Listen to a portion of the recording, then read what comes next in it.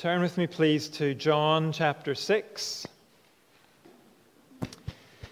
If you're using a church Bible, you'll find that on page 1070, or in the larger print Bibles, 1657. John chapter 6.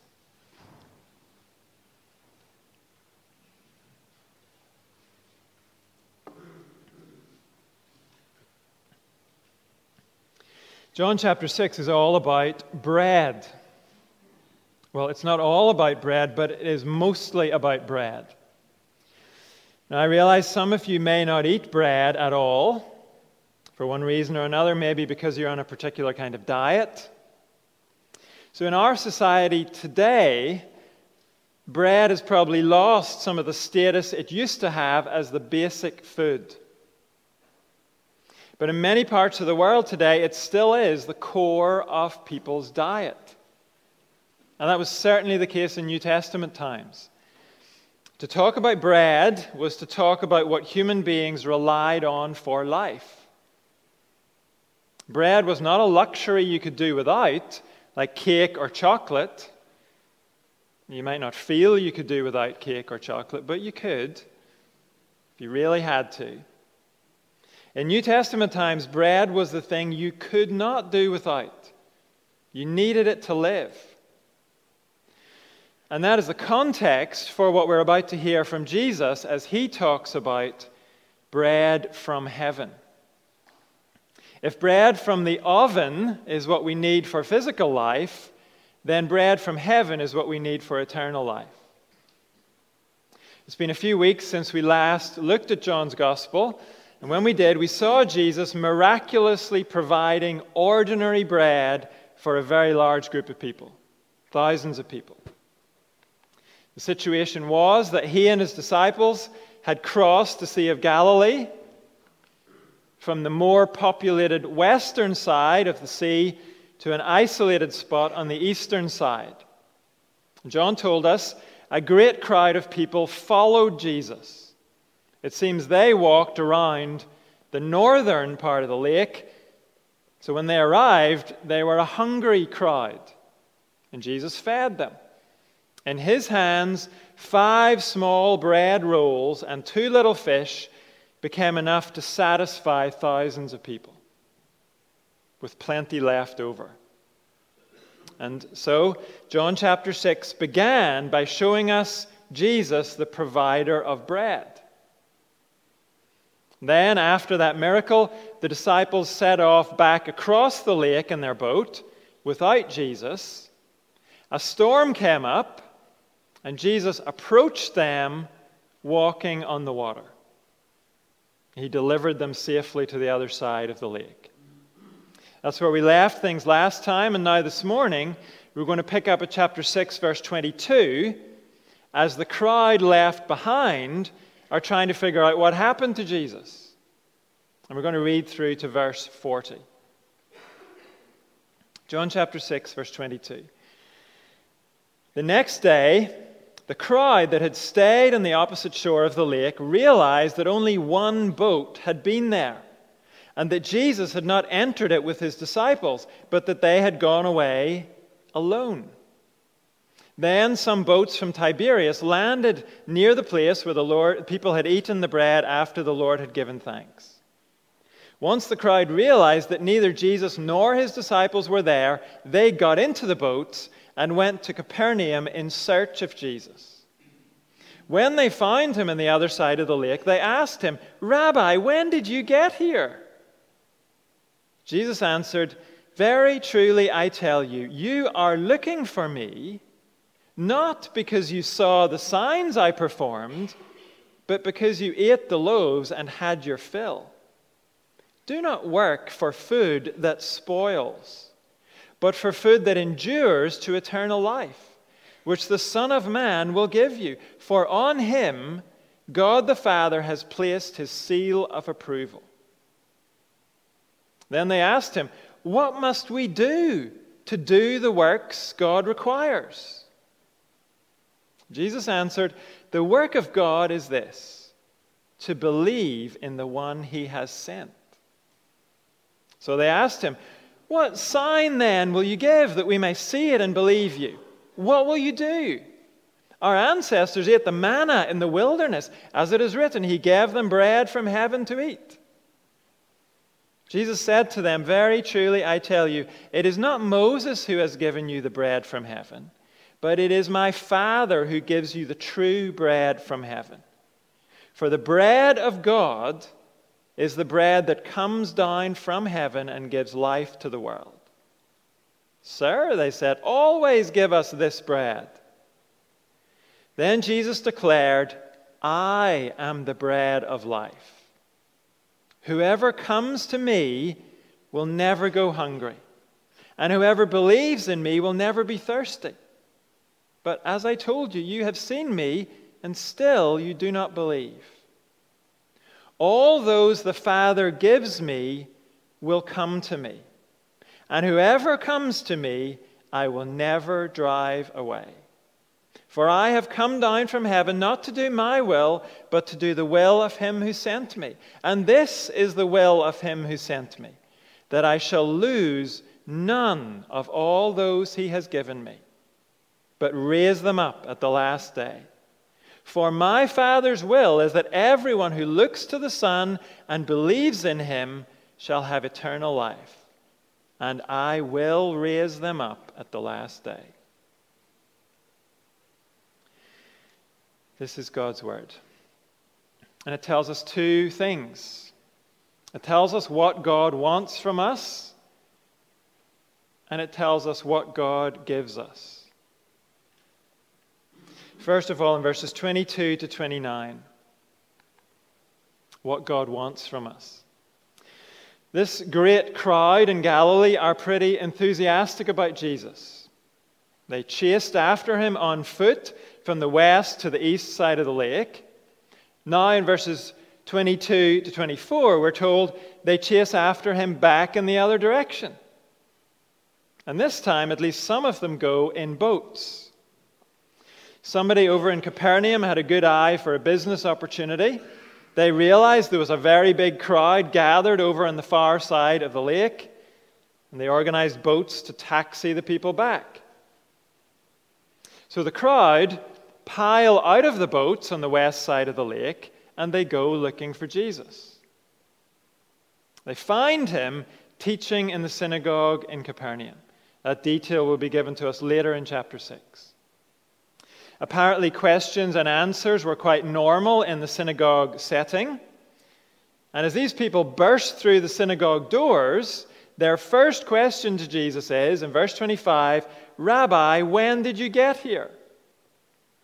It's a reasonable question, and it's not only about timing. It's not even about how he got across the lake without a boat. These people want to know why he left them on the other side. Now, we know why he left. Back in verse 15, John told us the crowd wanted to make Jesus king by force. They'd seen his power with the bread and the fish, and they wanted to press gang Jesus into leading them into war against the Romans. That's why Jesus took off without any explanation. His mission was not to fight the Romans. It was to die for the sin of the world. And he was not going to be deflected from that. So here, the next day, when they find him and ask him for an explanation, we might expect Jesus to give them one. But he doesn't. In verse 25, the people ask, when did you get here? But Jesus doesn't want to talk about that. He wants to focus on something else. Look again at his answer in verse 26. Very truly I tell you, you are looking for me, not because you saw the signs I performed, but because you ate the loaves and had your fill. Do not work for food that spoils, but for food that endures to eternal life, which the Son of Man will give you. For on him God the Father has placed his seal of approval. Jesus here is questioning the people about their motivation in life. He's telling them their ambitions are far too small. Earlier we saw they were interested in Jesus as a political leader. Now Jesus points to their interest in him as a magical chef who can fill their bellies. And he wants them to see what they are looking for from him is way too limited. It's way too unambitious. They want someone to give them a better government and free food. Now, as we mentioned earlier, food is necessary for us, especially basic food like bread. And good government is a good thing. It's right that we are concerned about those things for ourselves and for others. And Jesus is too. Remember, just a few hours before this, he provided this crowd with not just a snack, but a filling meal. Jesus cares about those kind of things.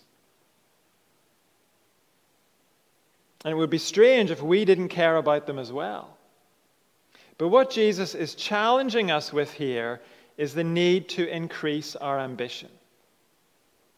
To look to him for so much more than good government and full bellies.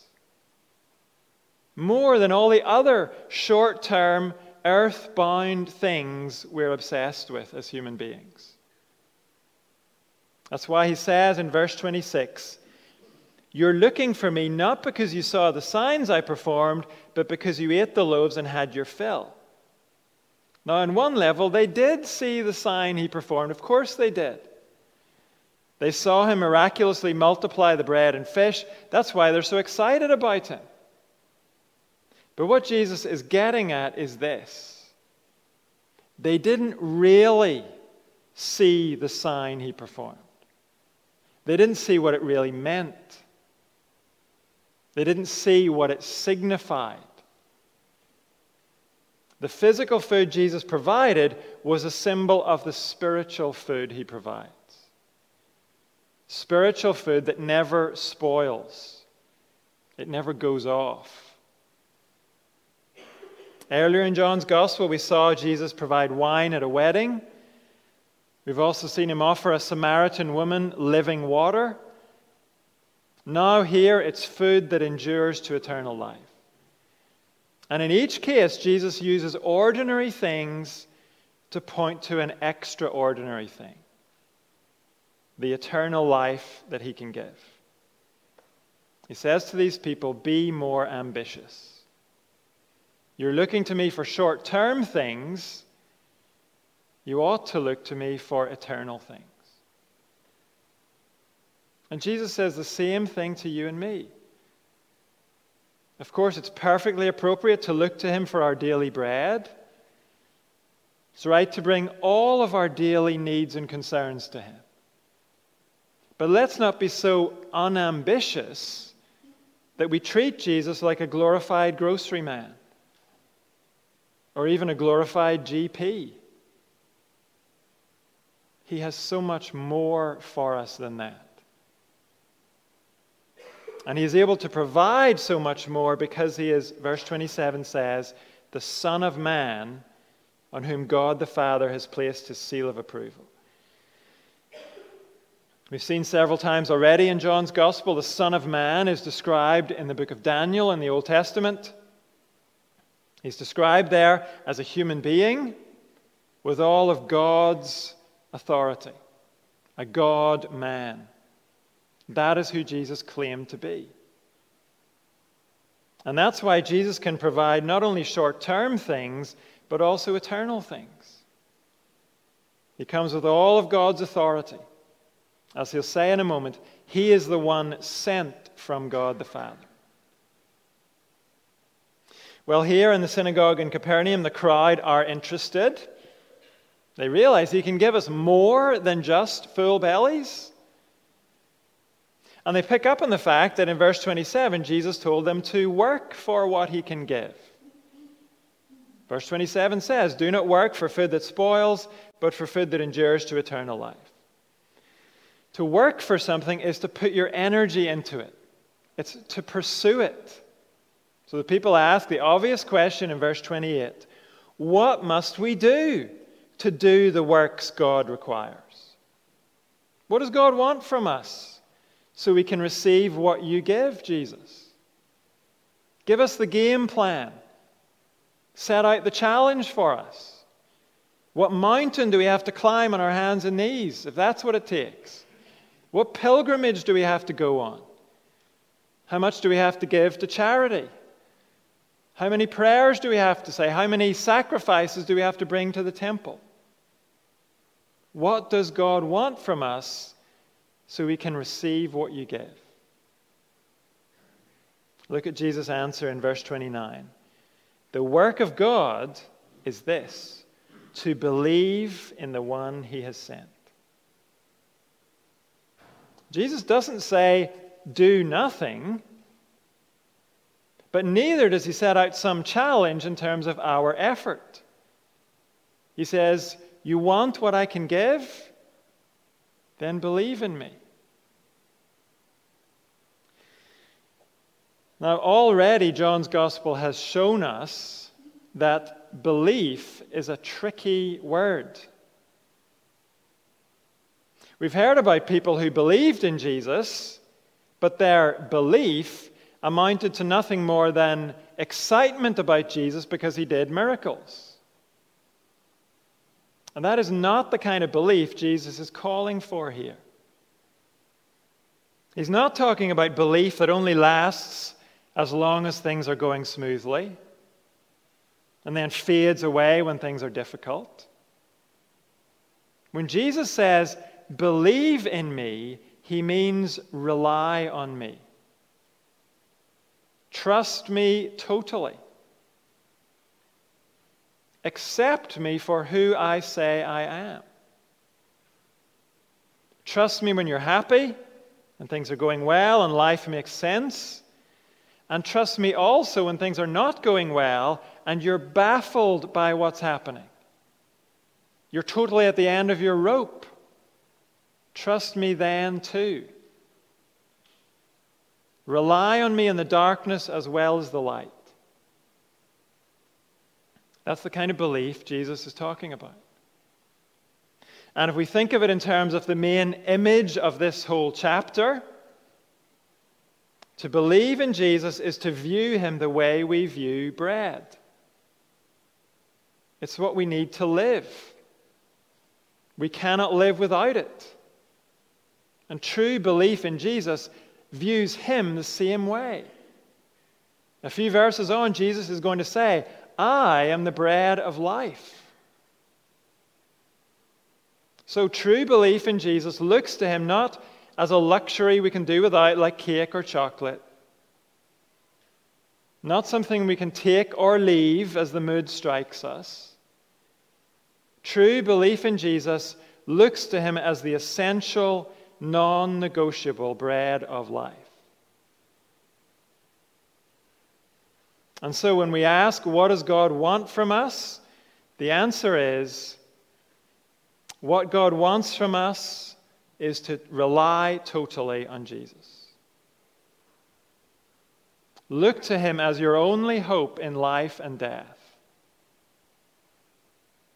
By all means, carefully examine the evidence for Jesus, but don't approach Jesus like you're putting him on trial. Of course, look to Jesus for all your daily needs. But don't turn your back on him when days or months or even years go by and you don't think you're getting what you need from Jesus. Turn your life and your circumstances and your future over to him. Rely on him even when nothing in life makes sense. Trust his word even when everybody around you has abandoned his word.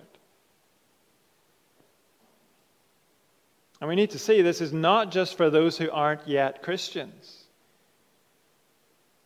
What do I most need to do today? I need to believe in Jesus. I need to rely totally on him in today's challenges and temptations. What do you most need to do today?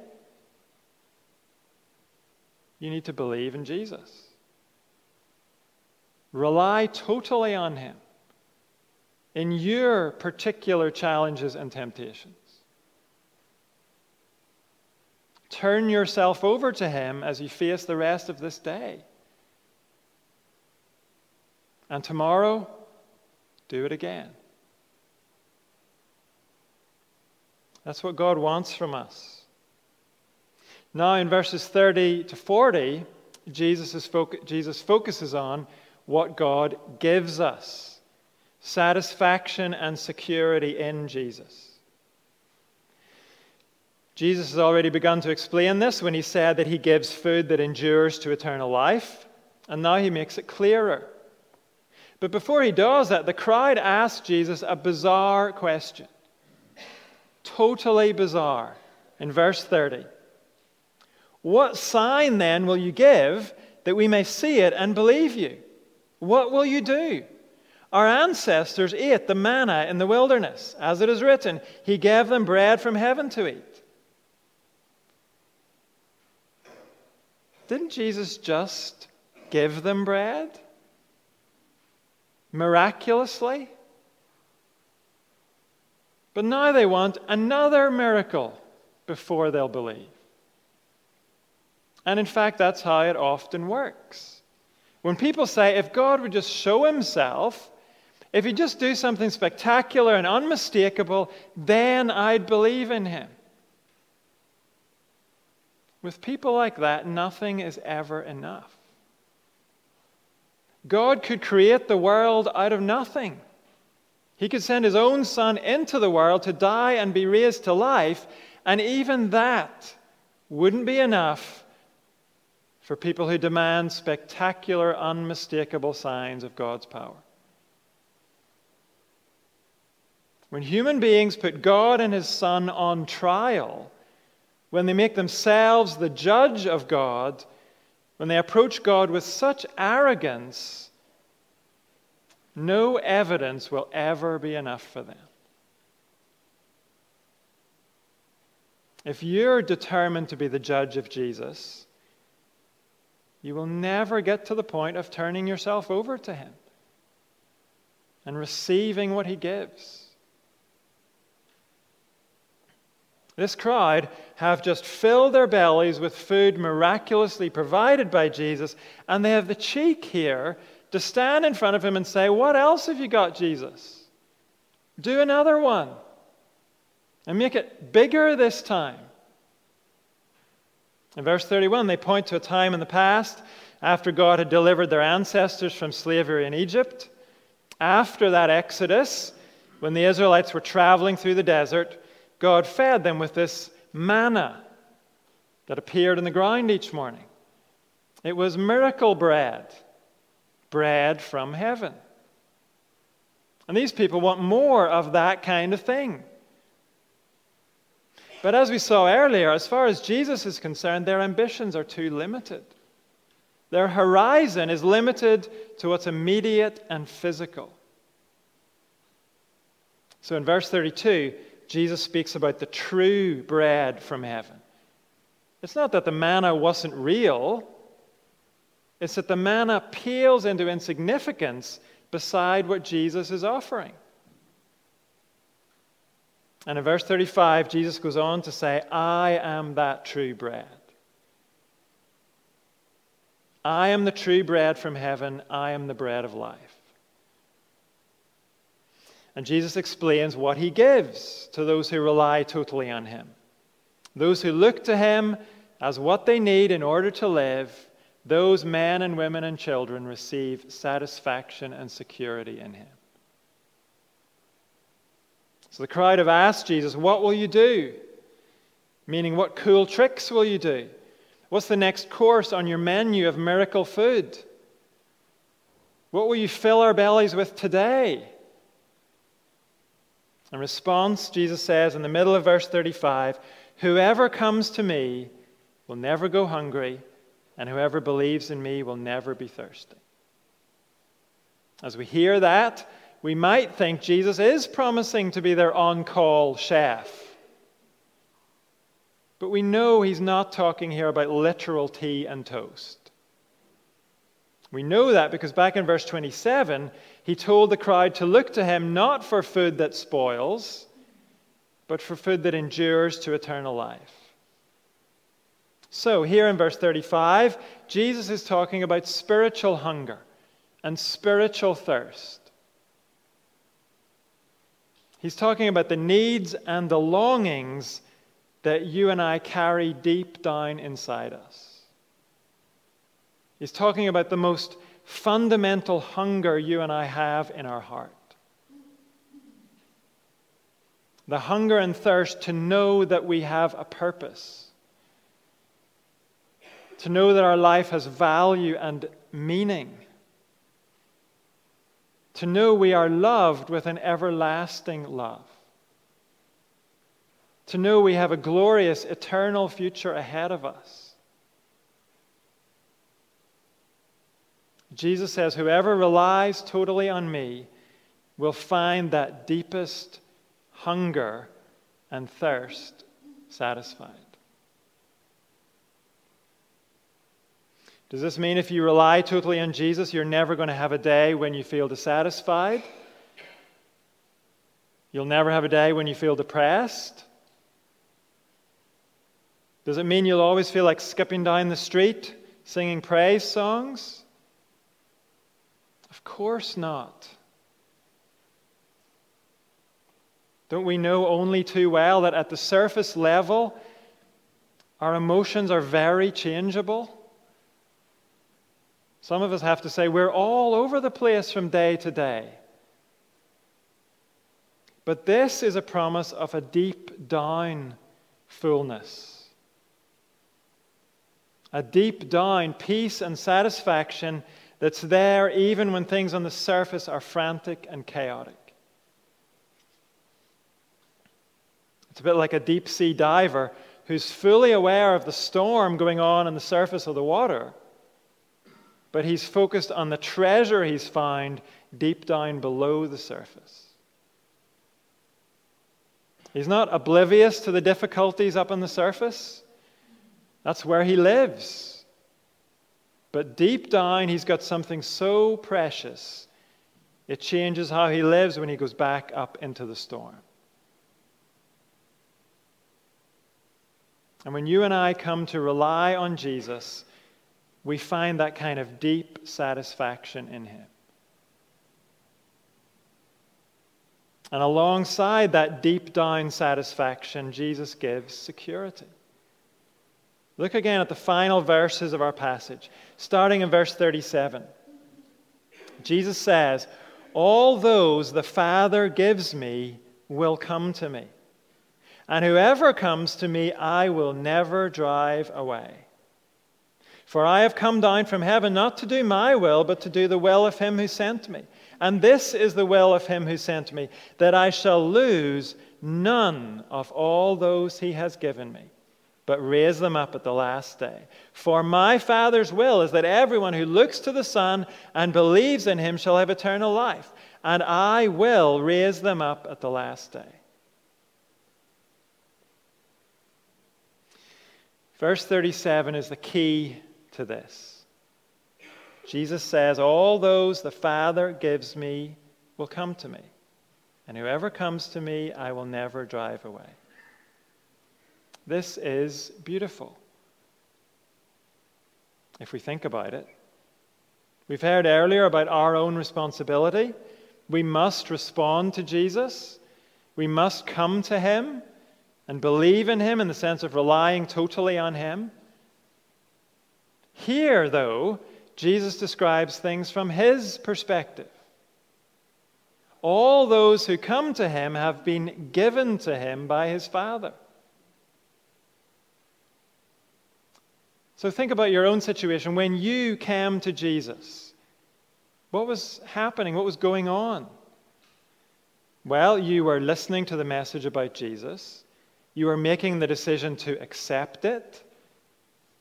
That really was what was going on. But equally, at the very same time, something else was also true in your situation. In eternity past, God the Father had chosen to give you to his Son. And your coming to Jesus was the outworking of that eternal purpose of God. Just look again at the order of what Jesus says in verse 37. All those the Father gives me, that happens first, will come to me. When you came to Jesus, it was because the Father had given you to Jesus. That is one aspect of the security you have in Jesus. You have been entrusted to Jesus by the Father. And the other aspect of your security is that Jesus will keep hold of you. He says in the second half of verse 37, whoever comes to me, I will never drive away. Meaning, I will preserve them. I will keep them. In verse 39, he says, I shall lose none of all those the Father has given me. So if you have turned yourself over to Jesus, you are not the exception to that. There are no exceptions. And that keeping leads to resurrection life at the end of history. Twice in these verses, Jesus says, at the last day, he will raise up those the Father has given him. The Father and the Son are perfectly united. And their perfect unity is at work to provide you with eternal security in Jesus. That is the Father's will. And as Jesus says in verse 38, he came from heaven to do his Father's will.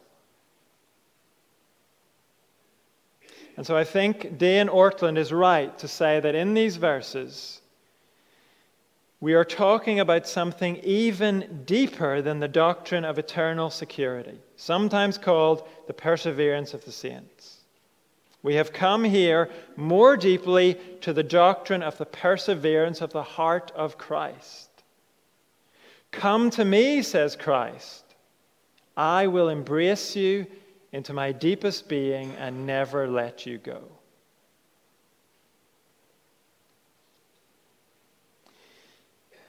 In Christ, you have security. Because it is the will of the Father and the Son that the Son will never let you go.